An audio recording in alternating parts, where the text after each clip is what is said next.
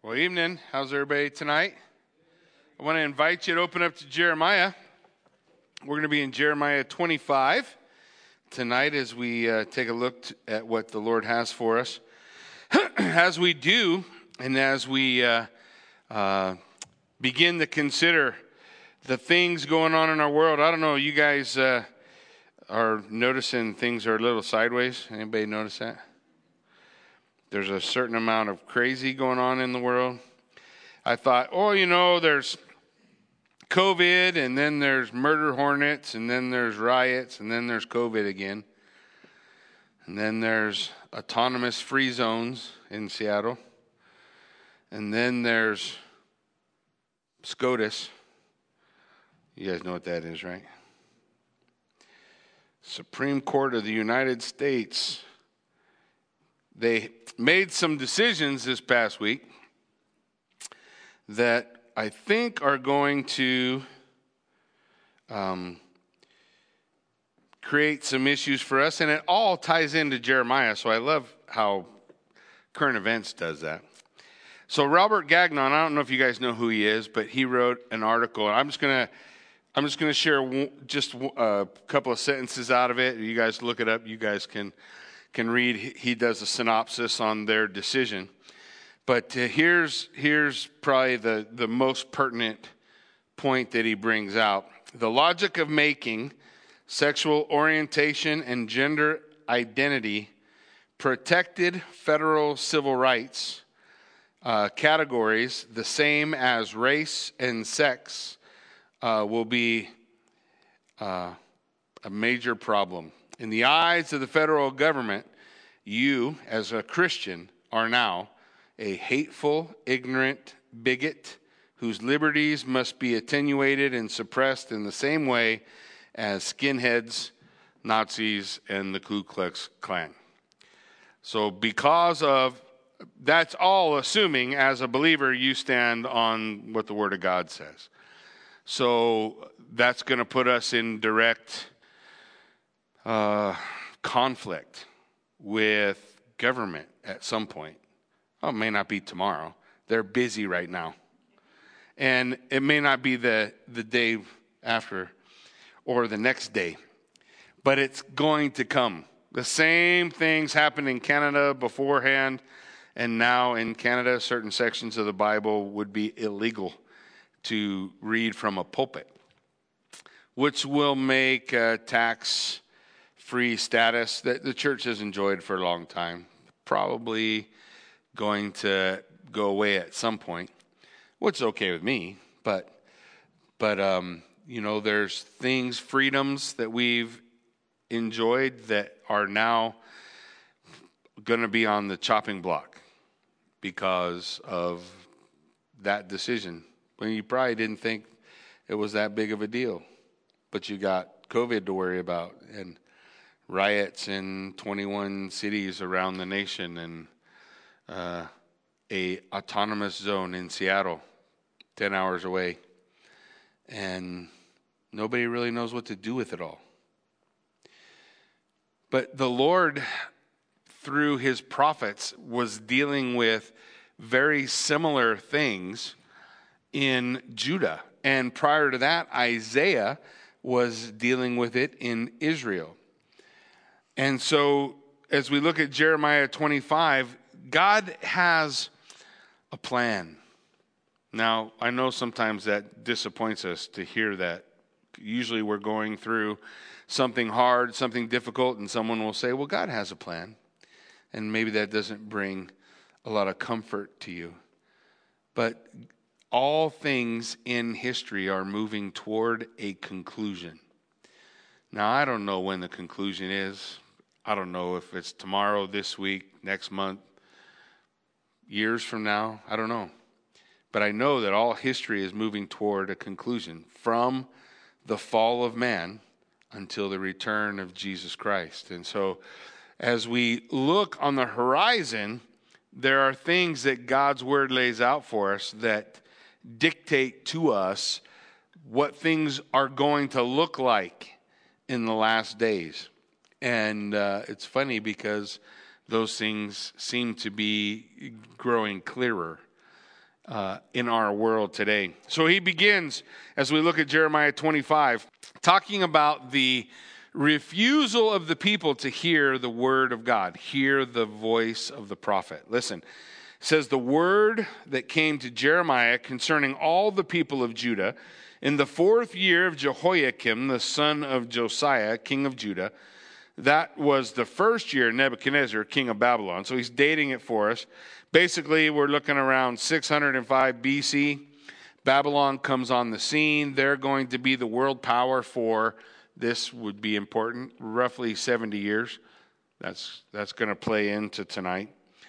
In that year, the king, Nabopolassar, dies, and his son, you guys know his name, right? Nebuchadnezzar, he's going to take over the throne of Babylon. And so it says in verse 2, which Jeremiah the prophet spoke to all the people of Judah and all the inhabitants of Jerusalem. So this word is something that has been going on. Jeremiah has been sharing. He's going to tell us for the past 23 years. So at the time of this prophecy, he's been sharing this word of judgment from God for 23 years. And for 23 years, the people have shunned him or turned a deaf ear toward him. And the call is to turn from evil. Look at verse 3. For 23 years, from the 13th year of Josiah, the son of Amon, king of Judah, to this day, the word of the Lord has come to me, and I have spoken persistently to you, but you have not listened. The rebellion within the heart of man will wax worse and worse to the end. 2 Thessalonians chapter 2, when it's talking to us about the revealing of the Antichrist. A lot of people are asking those questions these days. Who's the Antichrist? Well, 2 Thessalonians chapter 2 tells us that you won't know who he is until there is a apostasia. There will be a great falling away that takes place before he is revealed. And so that great apostasia, turning away from the faith, can be both turning a deaf ear to the gospel, or people within the church finding out that persecution doesn't agree with them and they choose to turn away from what's going on.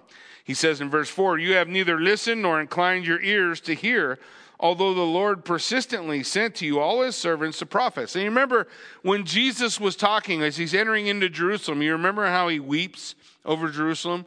Oh, Jerusalem, Jerusalem, if only you had known the things that make for your peace. He would tell parables about the vineyard, right? Describing the nation of Israel. And he would say about sending his servants, the prophets. And what did the people do to them? They kill them.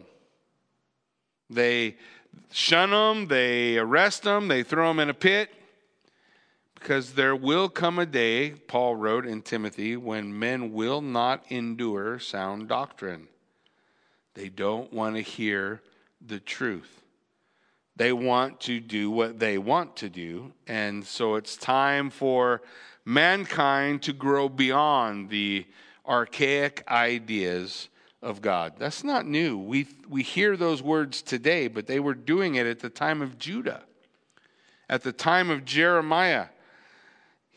In verse 5, he says, turn now, every one of you, from his evil deeds, his evil way, and dwell upon the land that the Lord has given you and your fathers from of old forever. So he's saying, look, you don't have to be exiled. You don't have to enter into a time where you lose the blessings of having the land, but you need to change the road you're on.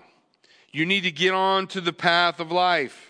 You need to follow the highway of God. Isaiah talked about that. Make a highway so that people know the path to walk. And so the prophets would walk into Judah and into Israel 136 years earlier, and they would tell them, hey, you're on the wrong path. The path you're on leads to exile.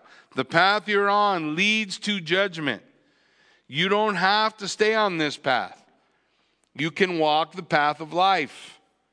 Remember when the Lord stood before the people there as they were preparing to enter into the promised land, he sent priests on the two mountains. You remember? And one shouted the cursings. If you disobey what God has for you, these are the things that will happen. He's describing the road of the wicked. And then he has priests on the other mountain shout the blessings. And this is the path of life. So you have two paths set before you. That's what Moses told the people. You have two paths before you. Choose life. I have set before you life and death. Choose life. And so here you have Jeremiah, same message hadn't changed, calling the people to take the path of life. Change the road you're on, but they don't want to listen. It's as though they put their fingers in their ears and are making noise so they can't hear. La, la, la, la, la. Now, I know you think, people don't really do that, do they? So a couple of years ago, I went down to Scottsdale, Arizona. We were doing a End Abortion Now conference in Scottsdale, Arizona. And at the end of the conference, we all went out to Planned Parenthood in Scottsdale, where, believe it or not, the high priestess of the Church of Satan shows up. They have access to the parking lot. The believers can't. The only public space you can stand on is the sidewalk. If you step in the parking lot, they will cite you for trespassing and ticket you, call the police and try to get you removed. So we stay on the sidewalks. And as people drive into the driveway, we try to hand them brochures to let them know that there are alternatives to coming in for an abortion. While we do that, Antifa, the guys in the black pajamas, you see them on TV now, they were not so prominent back then, they would stand between us and the car. If we bumped into Antifa, they would cry assault and call the police and try to get you removed. The high priestess and her people from the temple of Satan in Scottsdale were the death escorts. They're the ones who would take the young ladies out of the car and walk them into Planned Parenthood for abortion day. And as they are doing that, they have a big speaker they carry under their arm where they are listening to, in German, someone reading Mein Kampf as loud as they could possibly play it, so that while we stand on the sidewalk and try to share the gospel with people who are walking in, they can't hear. That's just 2 years ago. You can go on YouTube just about any time you want and watch. Those events happen still today. And from before, every once in a while somebody says, what a giant waste of time, Jackie. That is so lame. I don't know what good it comes out of that. They have to date saved 400 babies in their time out there. Well, seems worth it. And many of those families are now a part of the church in Scottsdale because they plugged in. So thank God for people who will go, for people like the prophet Jeremiah who are still giving the message, but the people are putting their fingers in their ears. La, la, la, la, right? I don't want to hear what you have to say. The message was, do not go after other gods to serve and worship them, or provoke me, the Lord, to anger with the work of your hands, and I will do you no harm. Just like the blessing and the cursing, life, death. If you walk the path of death, the result is judgment. What happens to someone who rejects the gospel and they die lost? What happens to them? What does the Bible say? Yeah, they're instantly going to be standing before the judge, right? Judgment day. Condemnation. That's that road. That's where that road leads. So Jeremiah would stand and give his voice to a people who did not listen. In verse 7 he says, "Yet you have not listened to me, declares the Lord, that you might provoke me to anger with the works of your hands to your own harm." He's saying you're making a choice that's leading to your own destruction. And God, because he loves them, is sending people to share with them the message. but the people are rejecting it. And so the results, therefore, thus says the Lord of hosts, because you have not obeyed my words, behold, I will send for all the tribes of the north, declares the Lord, and for Nebuchadnezzar, the king of Babylon, my servant, and I will bring them against this land and its inhabitants and against all these surrounding nations, and I will devote them to destruction and make them a horror, a hissing, and an everlasting desolation. Now, I want you to listen to what he said about Nebuchadnezzar. And I will send Nebuchadnezzar, the king of Babylon. What's the next two words? My servant. Well, that's interesting. Now, Nebuchadnezzar, I think Nebuchadnezzar comes to faith, at least what Daniel writes to us in Daniel chapter 4. And you can come to your own conclusion as you search Scripture. But either way, prior to that event happening, the Lord is saying, look, Nebuchadnezzar's my servant. He's accomplishing my purpose. Now, Nebuchadnezzar's doing what's in his heart. Conquer the world. Bring people to subjection, right? To ultimately, he's going to build a statue of gold, right? That everybody bows down to his image and worships. You remember? And so this is the heart of Nebuchadnezzar. His heart is to be wicked. God's going to use him and his choice to accomplish God's purpose. He says, he's my servant.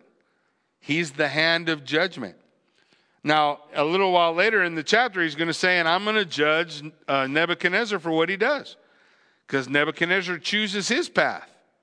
Nebuchadnezzar walks the path that he walks before God. And so God says he will be responsible as well, as will every person within creation. They will all stand before holy God and give account. And either you are clothed in the blood of Christ and righteous, or you are not. Either you are clothed in the blood of Christ and righteous, and your name is written where? In the Lamb's book of life, or your name is not. If your name is written, then you are his, redeemed, declared righteous by the judge because of the blood of Jesus Christ. But if not, the message, judgment lays out, turn, hear the gospel message and turn. Now, their time, they're looking forward in time to Messiah. In our time, we look back to Messiah. But salvation was the same. Either way. So here's what he says. Verse 10, moreover, I will banish from them the voice of mirth, the voice of gladness, the voice of the bridegroom, the voice of the bride, the grinding of the millstones, and the light of the lamp. The idea is all the things, all the parties, all the joy you're experiencing is going to go away. It will evaporate. Now that sounds pretty, or should sound pretty familiar, because in Revelation chapter 18, which we find ourselves coming to the close of what the Bible calls the Great Tribulation, it says in verse 22 of Revelation 18, and the sound of harpists and musicians, of flute players and trumpeters will be heard in you no more. And a craftsman of any craft will not be found in you anymore, nor the sound of the mill will be heard in you anymore, nor the light of the lamp will shine in you no more, nor the voice of the bridegroom or the bride be heard in you anymore. For your merchants were the great ones of the earth, and all the nations were deceived by your sorcery. So when we look at the judgment, looking forward to the culmination of history, right, moving toward the return of the king, you have the same message. Under God's judgment, there is the loss of joy, but in God's presence is what? Fullness of joy. Two paths laid before man. Now he says he's going to lay out for him the length of the captivity. The whole land shall become a ruin and a waste, and these nations will serve the king of Babylon. What's he say? 70 years. You know how long the kingdom of Babylon lasts? 70 years. Crazy. From Nebuchadnezzar to the conquering of the Medo-Persian Empire, the coming of Cyrus, which Isaiah prophesied 136 years before the exile began. 70 years after that, so 206 years before Cyrus is going to rule, Isaiah, through the word of the Lord, says, God says, I will send Cyrus, my servant, to set my people free. The exile will end under Cyrus. And it's interesting because here in Jeremiah, you're reading that the exile is going to last 70 years.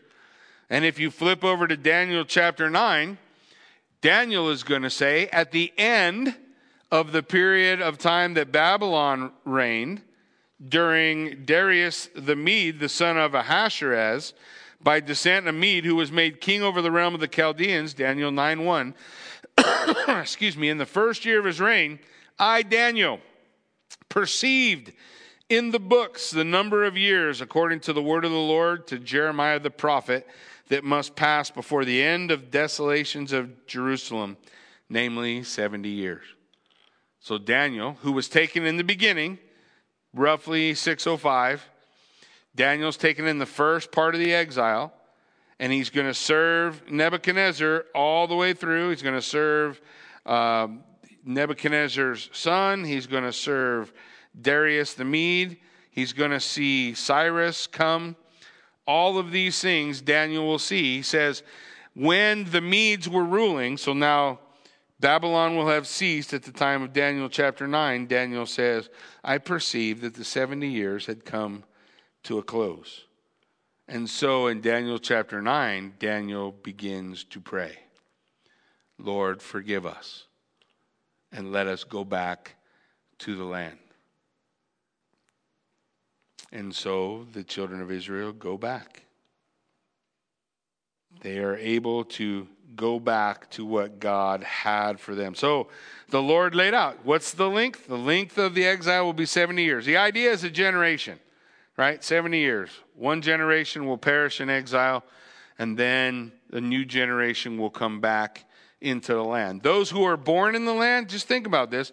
Those who are born in the land, Zerubbabel, Joshua, those who are going to come back and build the next temple, they never saw the temple. Never saw it. They never saw Jerusalem. Now, by the time they go back, Jerusalem's rubble. It's a pile of rocks.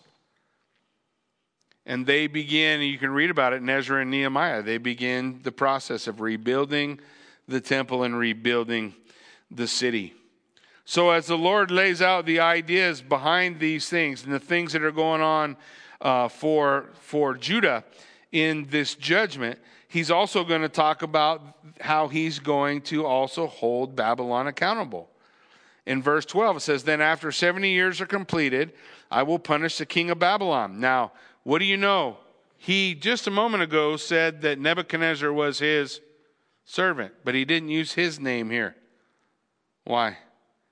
Because Nebuchadnezzar's not going to be king then, right? You remember the story. We read about it in Daniel. They take the implements from the temple and they're partying. Remember, a hand shows up. Many, many tekel upharsin. You have been weighed and found wanting. Your kingdom will be divided and given to the Medes and the Persians. And that night, it happens. So the Lord says, look, I'm going to hold the king of Babylon accountable. I will punish the king and that nation in the land of the Chaldeans for their iniquity. They're guilty of the same things Israel is. That was why Israel had such problems. Lord, why would you use a pagan to judge us? Why would you use someone as wicked as us to be the tool, the implement of your judgment? And God says, well, ultimately, according to John chapter 3, when Jesus is sitting down with Nicodemus, it's Nick at night. You guys remember the story? Nicodemus comes to the Lord and he says, I have some questions for you. And in John chapter 3, the Lord says, well, I didn't come to condemn the world, but that the world might be saved, because the world is already condemned. And how is the world already condemned? Jesus is going to say, because light has come. God has revealed himself to the world. Romans chapter 1 says that all men are accountable to God because what can be known of God, God has shown them. But they suppress the truth in unrighteousness. All men are accountable to the light that God has given. To the light that God has shown them. They suppress the truth in unrighteousness. John chapter 3, Jesus said, "This is the condemnation, that light has dawned, but men loved the darkness rather than the light." And that word for love is agapeo. That men agape the dark. The Bible says God so agaped the world. He had a self-sacrificing love for the world. But men want to stay in the darkness because they have a self-sacrificing love of the dark. Why? Because their deeds are evil. Two roads. So when Jesus comes and he brings the message to the people, what does he tell his disciples? What's the first thing he tells them is, come, follow me. Because he's going to show them what? The road of life. I have come to give you life, and life how? More abundantly. Come, follow me. So, they're going to be judged. Babylon will be judged. And the name Babylon, guys, from the time all the way back to Genesis, I want to say Genesis 11.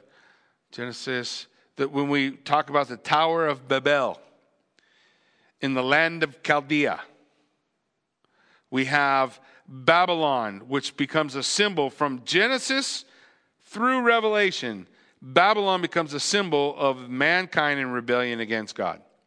If you look at Revelation chapter 17, Revelation chapter 18, you see the judgment of a false religious system, and you see the judgment of a false or a wicked economic or governmental system, and both of those are called what? Babylon. Babylon the Great is fallen, is fallen. When you got some time, take a look at it. The rebellion of man. Man in rebellion against God, they are pictured, illustrated as Babylon. And man in submission to God is described as Jerusalem. City of peace, city of rebellion. Path of death, path of life. So we see these things laid out. Now the Lord goes on to tell us, I will bring upon that land, in verse 13 of Jeremiah, all the words that I have uttered against it. Everything written in this book, which Jeremiah prophesied against all the nations. Now you're going to see the prophet lift up his head, because there are things that are focused in on Babylon and the Medo-Persian and the Greek and the Roman Empire. But if you remember the vision of Daniel, it's important for our understanding of prophecy, because Daniel begins with the dream of Nebuchadnezzar. Remember the statue, head of gold, chest of silver, body of bronze, right? We have the decline of man till you get to iron, iron mixed with clay, feet of clay. And what's the point? Babylonian kingdom lasted how long? 70 years, roughly. I mean, Nabopolassar ruled for a period of time, but I'm talking as a world kingdom. They lasted 70 years. That's not very long. When you get down to iron, Rome's going to rule much longer, aren't they? Yeah, they're going to rule much longer, but they both come to the same conclusion. What's the conclusion of the kingdom of men? They are always perishing. If you turn on the news, you are watching our perishing now. You are watching us begin to eat ourselves from the inside out. We're beginning to tear apart our own nation. Because what? The kingdom of man has feet of clay. But the next part of the vision, a stone from the heavens, not cut out with hands, strikes the statue on the feet, destroys the statue. All of the kingdoms of men will one day be destroyed and replaced with what? It says that stone grows into a mountain that fills the whole earth. It becomes the kingdom of God, right? The kingdom of God. And what king are we waiting to return? Jesus Christ, right?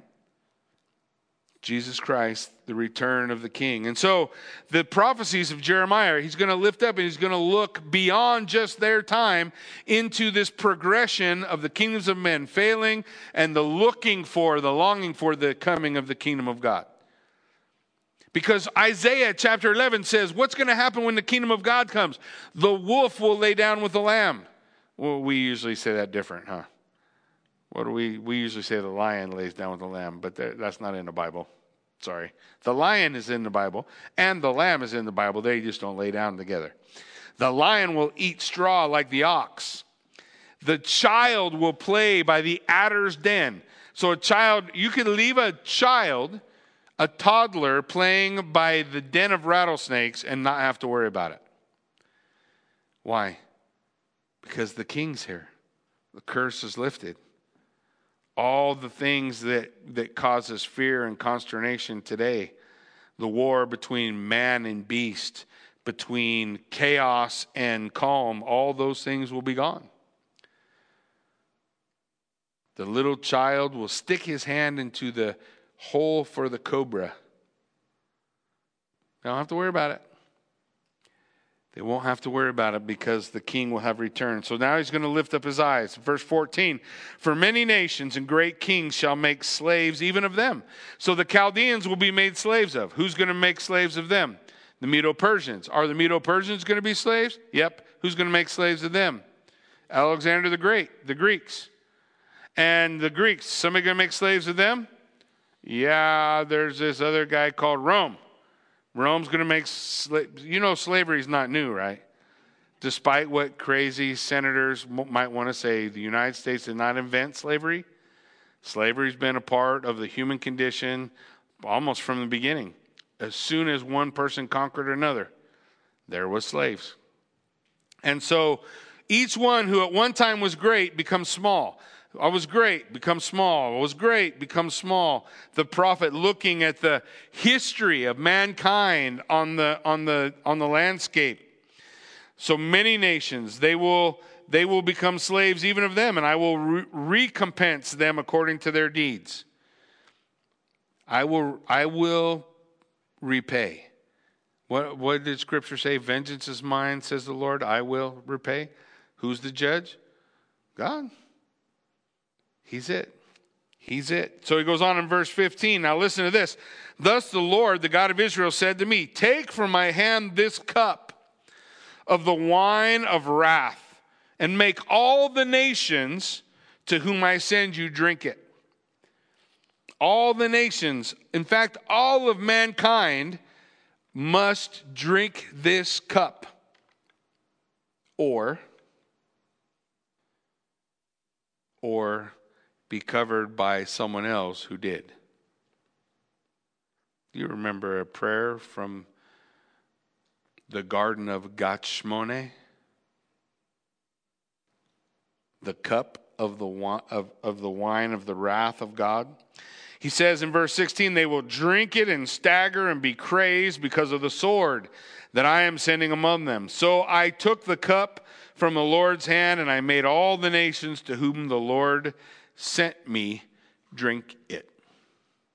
So this is what we call a sign act, where Jeremiah would do a sign like Ezekiel or Isaiah, and he would walk around with this cup and he'd have someone drink it, and he'd say, this is for this nation because God says you will drink of the cup of the wine of my wrath. This is part of the curse. But we read in Matthew 26 that Jesus took his disciples to a place called Gethsemane. And taking Peter and the two sons of Zebedee, he began to be sorrowful and troubled. And he said to them, my soul is very sorrowful, even unto death. Remain here and watch with me. And going a little farther, he fell on his face and he prayed, my Father, if it is possible, how's it go? Let this cup pass from me. Nevertheless, not as I will, as you will. That's the cup of judgment. That's the cup of the wrath of God. Why is it that Paul would write that you and I as believers are not appointed unto wrath? We're not appointed unto wrath, but to obtain salvation through whom? The Lord Jesus Christ. Why? Because he drank my cup. He bore my judgment, my punishment. Paul would write in 2 Corinthians 5:21, right? He who knew no sin became my sin sacrifice so that I might become the righteousness of God. Jesus covers me with his righteousness, not because I suddenly become righteous. I blink, I make a wish, and I've become righteous. But he covers me with his righteousness. He drank my cup. So I'm not appointed unto wrath, but to obtain salvation through our Lord Jesus Christ. The world was condemned already. Jesus Christ came to save her.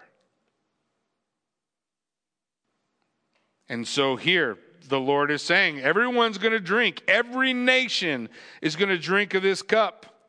Jerusalem and the cities of Judah, its kings and officials, to make them a desolation, a waste, a hissing, a curse, as it is to this day. At the time Jeremiah is penned down and put on paper, you have Jerusalem destroyed. Until 1948, it was a pile of rubble. Even coming back from the exile, it was never that great. They struggled all along. Nehemiah and Ezra. That's the last of the chronology of the history of Israel. You know that. If you read the Bible from Genesis and you get to Ezra and Nehemiah, you have finished the history of Israel. Everything else is prophets. That's the end. And they began to have this problem. You know, they were having this problem during the 400 silent years. There was this guy named Antiochus Epiphanes. You guys have heard of him, right? Daniel wrote about him. And Antiochus, every time he passed by Israel, he wanted to conquer it. And so Israel, in their wisdom, was looking for someone to help them out. Man, we need somebody. We need a nation who can help us out.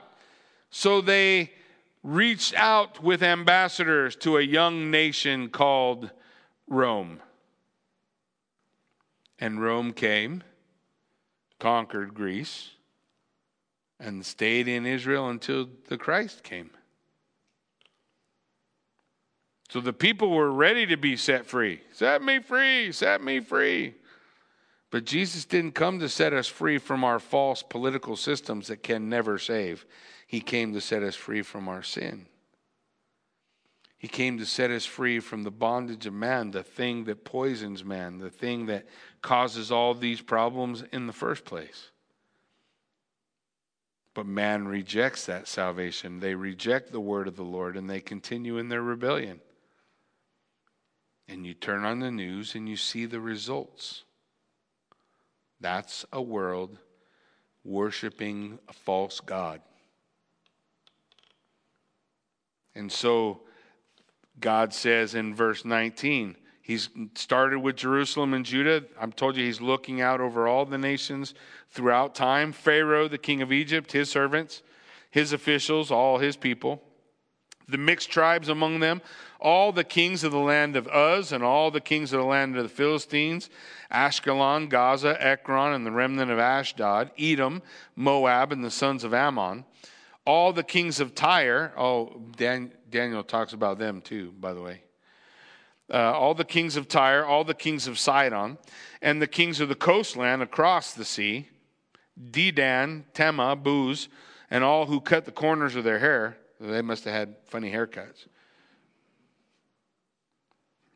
All the kings of Arabia and all the kings of the mixed tribes who dwell in the desert, all the kings of Zimri, all the kings of Elam and all the kings of Media, all the kings of the north, far and near, one after another, and all the kingdoms of the world that are on the face of the earth.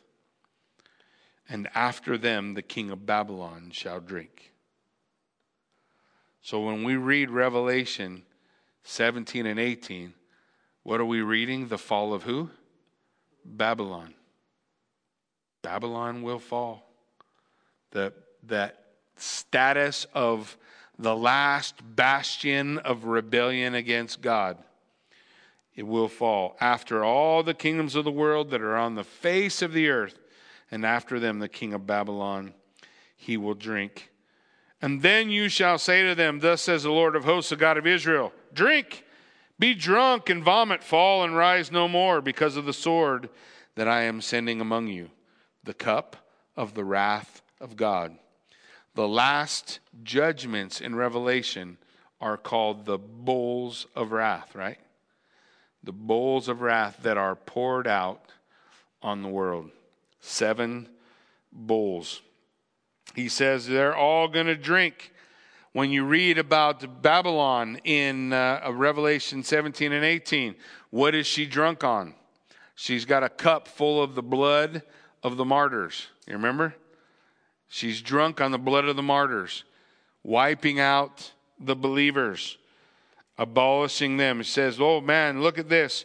She's drunk, she's vomiting, she's fallen and will rise no more because of the sword I am sending. And if they refuse to drink the cup from your hand, then you will say, the Lord of hosts says, you shall drink. Yahweh Sabaoth, the God of the angel armies. It's as though God puts on his general cap, the captain of the Lord's army. You remember him? When they say they don't have to drink, let me put this hat on. The general of God's army says, you're gonna drink. There's no way off the path of wickedness save the blood of Jesus Christ. That puts us in the path of life. Otherwise, you will drink this cup. For behold, I begin to work a disaster at the city that is called by my name. And shall you go unpunished?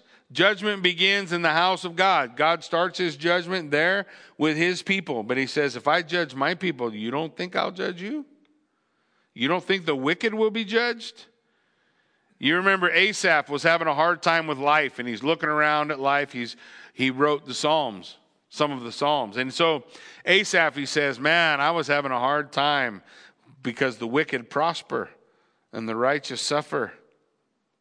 And then I went into the temple, into the house of God, and I saw their end.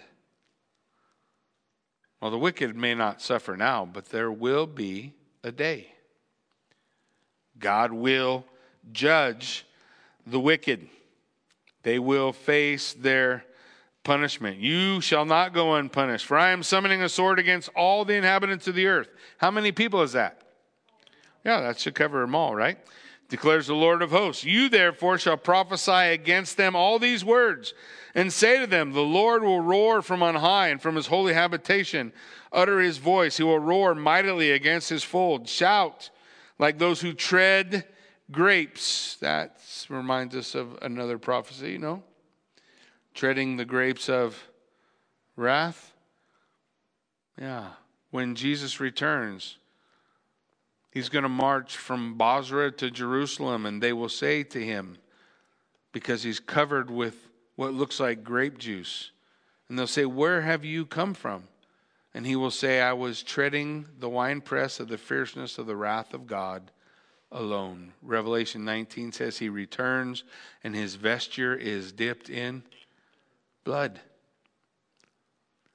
The idea or the picture of the judgment of the wicked. The clamor will resound to the ends of the earth, for the Lord has an indictment against the nations. Everyone is guilty. He is entering into judgment with all flesh. How much flesh? All flesh. And the wicked he will put to the sword, declares the Lord. Thus says the Lord of hosts, behold, disaster is going forth from nation to nation, and a great tempest is stirring from the farthest parts of the earth. And those pierced by the Lord on that day shall extend from one end of the earth to the other. And they shall not be lamented or gathered or buried. They shall be as dung on the surface of the ground. Revelation 19, the Battle of Armageddon, they say there are 2 feasts that mankind can be a part of, kind of like 2 paths. One is the feast of the great God. If you remember at the Battle of Armageddon, the Lord will call all the carnivorous birds of the earth to come for the feast of the great God. There's another feast, though. It's called the marriage supper of the Lamb. One is rejoicing because we have become the bride of Christ. And the other is wailing and mourning because we have rejected salvation and we stand in judgment. We stand drinking to the full the cup of the wine of the wrath of God. Verse 34, he says, "Wail, you shepherds, and cry out. Roll in ashes, you lords of the flock. For the days of your slaughter and dispersion have come, and you will fall like a choice vessel. No refuge will remain for the shepherds, nor escape for the lords of the flock. A voice, the cry of the shepherds, and the wail of the lords of the flock, for the Lord is laying waste to their pasture." The shepherds and the lords of the flock were synonymous terms for the leaders of people. The leaders of the people. And God's going to say, everybody sounds sure and confident until they stand before the captain of the Lord's army, until they stand before a holy God. And recognize what the Bible said, that we are men who are condemned. That God has provided for. You don't have to stay condemned. But we're men who by nature will choose the path of wickedness. But then the light of Christ dawns. The Word of God comes. It shines light on us. And men are drawn either to the light or to the darkness. Scripture tells us that the Lord draws men. And so we come from the darkness into the light. We bow the knee. We receive the gift of the gospel of grace by faith. Jesus Christ cleanses us. And then what do? We go back into the dark to tell people to shine light, right? To shine light from those who are perishing. Jesus, when he left, what did he say? Go into all the nations and do what? Make disciples of all people. Go to those who are in the dark and shine the light so that they can come. Nobody has to be destroyed. But those who are will have chosen rebellion against God over following him. This is the, if there is a thing, this is the heartbreak of God. What else? What more would you want him to do? The way is made able. Everything provided. Even the power to do what God is asking them to do. Verse 37, he says, "And the peaceful folds are devastated because of the fierce anger of the Lord. Like a lion, he has left his lair, for the land has become a waste because of the sword of the oppressor and because of his fierce anger." Jesus Christ, he came, the Bible says, John the Baptist looked at him and said, "Behold the Lamb of God, which takes away the sin of the world." But the Bible says the next time he comes, he is the what? The Lion of the tribe of Judah. The return of the King. The Bible says that an angel will put his feet on earth and drive a standard into the ground and declare that the kingdoms of this world have become the kingdoms of our God and of his anointed one, the Christ. The earth is the Lord's and the fullness thereof, and he will rule it again.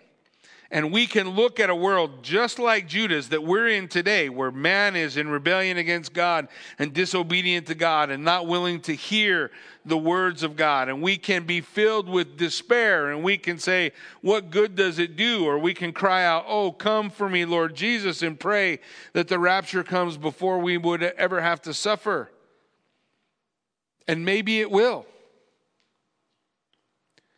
But Jesus said, you have a job to do. Beautiful are the feet of those who bring good news. Now, because you do it doesn't mean they'll love you. Right? Maybe you guys know the Capitol Hill Autonomous Zone, they call it Chaz. An open-air street preacher went there. And many people, I know a lot of guys who have said, man, we need to go take the gospel there, man, and share the gospel. And so an open-air preacher went from, I don't know if he's associated with Jeremiah Cries or somebody else, but usually an open-air preacher goes, stands on a corner, reads scripture to the people as they're passing by on a speaker, speaking in a little speaker he can carry under his arm. So the first thing they did was beat him and take away his speaker. But that didn't stop him. So he got back up and continued to preach. So then they beat him, sexually assaulted him, drug him out of the city, and threw him outside.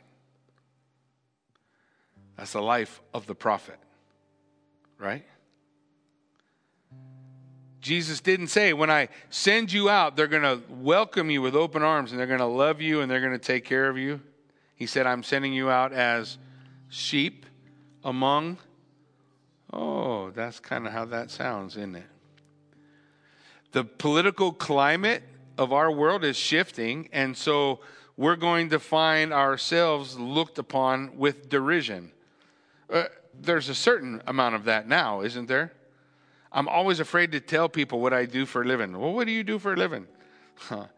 When we were first starting the motorcycle ministry, we went to Brother Speed to just do the appropriate thing and tell them, hey, we're going to patch up and we've got some plans to minister to bikers in the area. And, you know, you like it or lump it, doesn't matter. But I walk up in their clubhouse, they have this big bar. And so they're offering us drinks. And so the guy on the other side, he says, hey, what do you do? Man, I might as well have said I'm a leper. I said, I'm a preacher. And I did that. You never seen somebody move so fast in all your life to get away from me. There will be a sense of derision, right? Because our nation may have been founded on Christian principles, but this is not a Christian nation. Don't fool yourself. And it is progressing rapidly into being antagonistic toward it. And I don't say this to cause you fear or consternation. I say this so that you might be prepared. We still have a job to do. There's a world out there perishing in the dark. Keith Green said, the church just can't fight because she's asleep in the light. It's time for us to wake up. Seems like Paul said that in Romans, didn't he? It's high time for us to awake out of sleep, to throw off the eyes, the slumbering eyes, and to walk into the darkness carrying the light of the Lord and share the truth. People always ask me, Rich got to experience it Sunday. You know, you preach a message and everybody always likes to get positive feedback, right? I'm sure you guys would like positive feedback too. Everybody likes it. But I always tell people, I give people the same advice. When you share the word, don't hang on the receipt of the people. Because sometimes they'll carry you on their shoulders like a hero. And sometimes they'll throw you in a pit like they did Jeremiah. So how they received it's not the valuable part. The valuable part is this. Did you share what God gave you to share? Did you tell them what Jesus said to tell them? That's all we got to do. You don't save anybody, neither do I. Who saves them? Jesus does. All he asked me to do is what? Tell them. Go into the darkness, shine the light. Who knows? Maybe this is not the beginning of the end. Maybe this is the beginning of the next revival. And we're about to see God move in amazing ways. The only way to find out is to go. Amen. Why don't you stand with me? Let's pray. Father God, we thank you for this time. We can study this amazing book of Jeremiah, so apropos for our day. Lord, I pray, God, that you would give us eyes that see the need around us. Give us boldness. Lord, your disciples came together in Acts chapter 4 and they prayed. They prayed for the baptism of the Holy Spirit. They prayed for the power that they needed so that they could stand in an antagonistic society and share the truth. And the scripture says that a rushing wind blew through the room. They heard it, they felt it, and the people were filled with boldness. God, may you bring boldness to your church.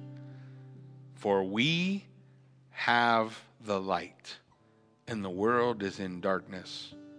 So may we draw them to you.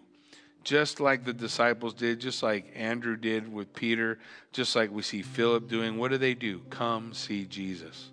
I can't do nothing for you. I'm a wreck. But Jesus Christ, come see him. There's nobody, nothing on earth that can satisfy like he can. God, be glorified as we turn our eyes toward you in Jesus' name. Amen.